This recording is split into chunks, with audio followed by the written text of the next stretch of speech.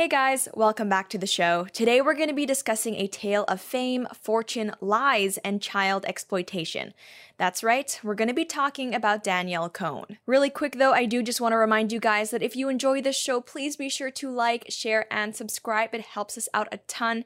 YouTube now de-ranks content like ours, so if we want our show to continue to grow, you guys are pretty much the only hope we have. And if you wanted to go even further to support the show, you can of course always head on over to blazetv.com/Lauren and subscribe using the code Lauren to save money on your annual subscription. We are no longer on Patreon anymore, so if you wanted to chip in for the show, that subscription would be how you do it. So the story of Danielle Cohn is one that's become pretty popular among certain spheres of the internet, but if you're not familiar with it yet, don't worry, we're gonna be going through some history. Danielle Cohn is a singer, and I use that term very loosely, Instagram influencer and YouTuber who came onto the scene around 2 years ago. In 2017, she released a song called Marilyn Monroe with an accompanying music video that was very reminiscent of Rebecca Black's infamous Friday in both quality and overall tone. It was really pretty bad, but at the same time, it wasn't all too different from the usual teeny bopper stuff that you might see on Disney or Nickelodeon. Yeah, I'm a diva like Marilyn Monroe. No boys allowed, I want it now. Call me a diva, Miss Marilyn Monroe. Marilyn Monroe, Marilyn Monroe. Yeah, I'm a diva, Miss Marilyn Monroe. Marilyn Monroe, Marilyn Monroe. Yeah, I'm a diva, Miss Marilyn Monroe. See what I mean? Yet despite the objective badness, or heck maybe even because of it, Danielle gained a substantial online following, amassing millions of followers across different platforms. Specifically, Marilyn Monroe really gave birth to her YouTube career. On her channel, where she also posted the music video to Marilyn Monroe, she put up exactly the kinds of videos that one would expect from a preteen with a YouTube channel. Song covers, best friend tags, going through old photos, the huge. Looking back at it, it wasn't until she posted her next two music videos that things started to get a little strange. You could throw shade on December. You could put the blame on me. You can go and say what you wanna. Hit me like a hurricane. Let him yell. No, we ain't gonna take any else. You could throw shade or whatever, but there's no way to hate on me somewhere. At the time, Danielle and her mom said that she was 13, and I don't know about you guys, and I don't mean to sound judgmental, but in my opinion, 13-year-olds in crop tops, not the best look. So that was kind of weird, but overall, grand scheme of things, a 13-year-old in a crop top is not the worst or most inappropriate thing I've ever seen. However, it is from this point on that things started to escalate pretty quickly. Her YouTube videos started taking on more mature themes. She did a touch my body challenge with her boyfriend. She would post reaction videos of people literally just reacting to her dressing up in revealing outfits. And on her Instagram account, the clothes she'd pose in would either be super skimpy or just a straight up bikini. And I'm not necessarily saying that a 14-year-old should never be caught wearing a bikini, but there is a difference between your average sports bikini and a bikini that's clearly been designed to show off the goods. Not to mention, in addition to the clothing that she was wearing, there were also the poses and angles that she was being photographed in, which just did not scream age appropriate. And just where are this girl's parents in all of this, you might be wondering? Well, in her mother's case at least, the answer is right beside her. Not only does Danielle's mother, Jennifer Archambault, appear in videos with her daughter, but she also acts as Danielle's manager. Hey honey, why don't you and your little boyfriend over there post a video of yourselves titled Our First Time Together? That's sure to get tons of clicks. So this brings us all the way through 2018, and at this point, I think it's fair to say that Danielle was already very sexualized, but 2019, I feel, is where she really just let loose. We're talking boobs out, butt out, as is illustrated in the music video for her song No Way. Stalker much? 10 times out of 10. Catch me and my friends, yeah, we getting in. My mom likes to spend more than your dad spends, so let's not pretend. My tan's better than yours, my girls are way lit, just check out the views. Your boyfriend's all in my DMs? Check out the proof. Watch your move, brand new transformer, missing the roof. So, terrible music quality aside, because somehow things have managed to get worse. We're just exploring whole new levels of unlistenable here. People were kind of concerned about Danielle's situation before, but this is really when people started to freak out, because I mean, you'd be hard-pressed to find literally anyone out there that would believe that that was an appropriate thing for a 15-year-old to appear in. And to match her sexy new music videos, her Instagram posts got a lot more provocative as well. And this is where things get really worrying, because as wrong as it would be for a 15-year-old to be this sexualized, the videos, the Instagram posts, all of this is even more concerning when you consider the fact that there is good reason to believe that Danielle is not actually 15 like her and her mother claim, but in fact 13 years old. Earlier this year, a birth certificate leaked, allegedly by Danielle's father,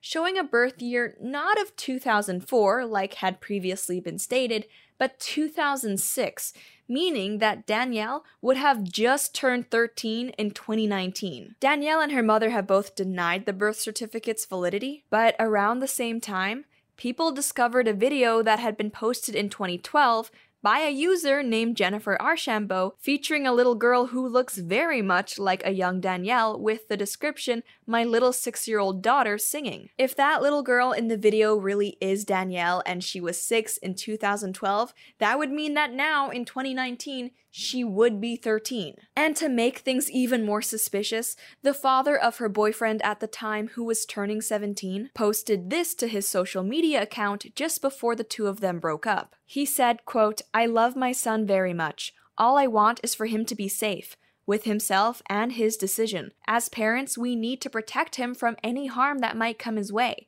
He wants to be emancipated, and I understand that, but his emancipation could give him prison time. Danny is not 15. And I just want to say here that even though they're famous, Danielle and her family and her boyfriend and his family, they all still absolutely deserve privacy. However, when it comes to the issue of Danielle's age, when it comes to the possibility that Danielle is a 13-year-old who is being sexually exploited and so publicly, then yeah, that is everyone's business, because if that is true, then this is child abuse. Despite the growing evidence that Danielle is in fact 13, her mother has continued to allow, and if you ask me, probably even encourage Danielle to keep posting grossly inappropriate photos of herself on Instagram. And as far as her YouTube videos go, I've seen Britney Spears music videos that were less sexualized than this crap. Even if she were actually 15, this would all still be really gross. Heck, it would even be much if she were an adult. I mean, you don't always need to be half naked, but the idea that she's 13, that is disgusting. And what makes me so mad is that not only is Danielle's mother allowing her daughter to be exploited like this, but she's actually taking part in the exploitation herself. And you know who else shares the blame in this exploitation? These social media platforms. Instagram, for example, in their community guidelines, states that, quote, "For safety reasons, there are times when we may remove images that show nude or partially nude children. Even when this content is shared with good intentions, it could be used by others in unanticipated ways." Tons of people have been reporting Danielle's posts for breaking the community guideline against partially nude children, which is a good guideline to have, but the posts are still up. Why? Well, it has been estimated that Danielle may be worth as much as $2.5 million, so I guess that's 2.5 million reasons to keep her posts up. And YouTube, my interview with Tommy Robinson gets put on restricted mode for hate speech. Soph gets banned off of the platform entirely, but 13-year-old Danielle dressing up in slutty Halloween costumes for her boyfriend, totally fine. These companies don't do anything because this girl has millions of followers, gets millions of views, and makes them a ton of money. And that's not even to mention brands like Fashion Nova, which is a major online retailer that has actually sponsored posts of Danielle wearing the revealing clothing that they sent her. Best case scenario, you're sexualizing a 15-year-old to sell your product. Worst case scenario, you're sexualizing a 13-year-old to sell your product. How could your marketing department possibly think that's okay? Were there no adult thoughts to send your product to? And random internet strangers like me and all of the other people who have made videos or comments about this aren't the only ones who are worried about Danielle here, because as it turns out, So is her father. Earlier this month, Danielle's father posted a very long Facebook post condemning Danielle's exploitation and detailing everything he's tried to do behind the scenes to rectify and gain control of the situation. In his post, Danielle's father wrote, quote, "I have decided to set things straight about my daughter Danielle. For years, I have done the diplomatic thing while dealing with my daughter being online in a way I didn't approve of, and trying to have it handled out of social media because I figured the system would work and keep my daughter safe. Danielle is 13. I have never liked Danielle being on social media, especially when she started at such a young age. But pageants and modeling and then music were all pushed on her. It was always a huge problem to me. I asked for it to stop immediately, which it didn't. We found Pinterest boards with her photos, and I told her mom I was worried about pedophiles. We tried to take measures to stop it, but it didn't stop.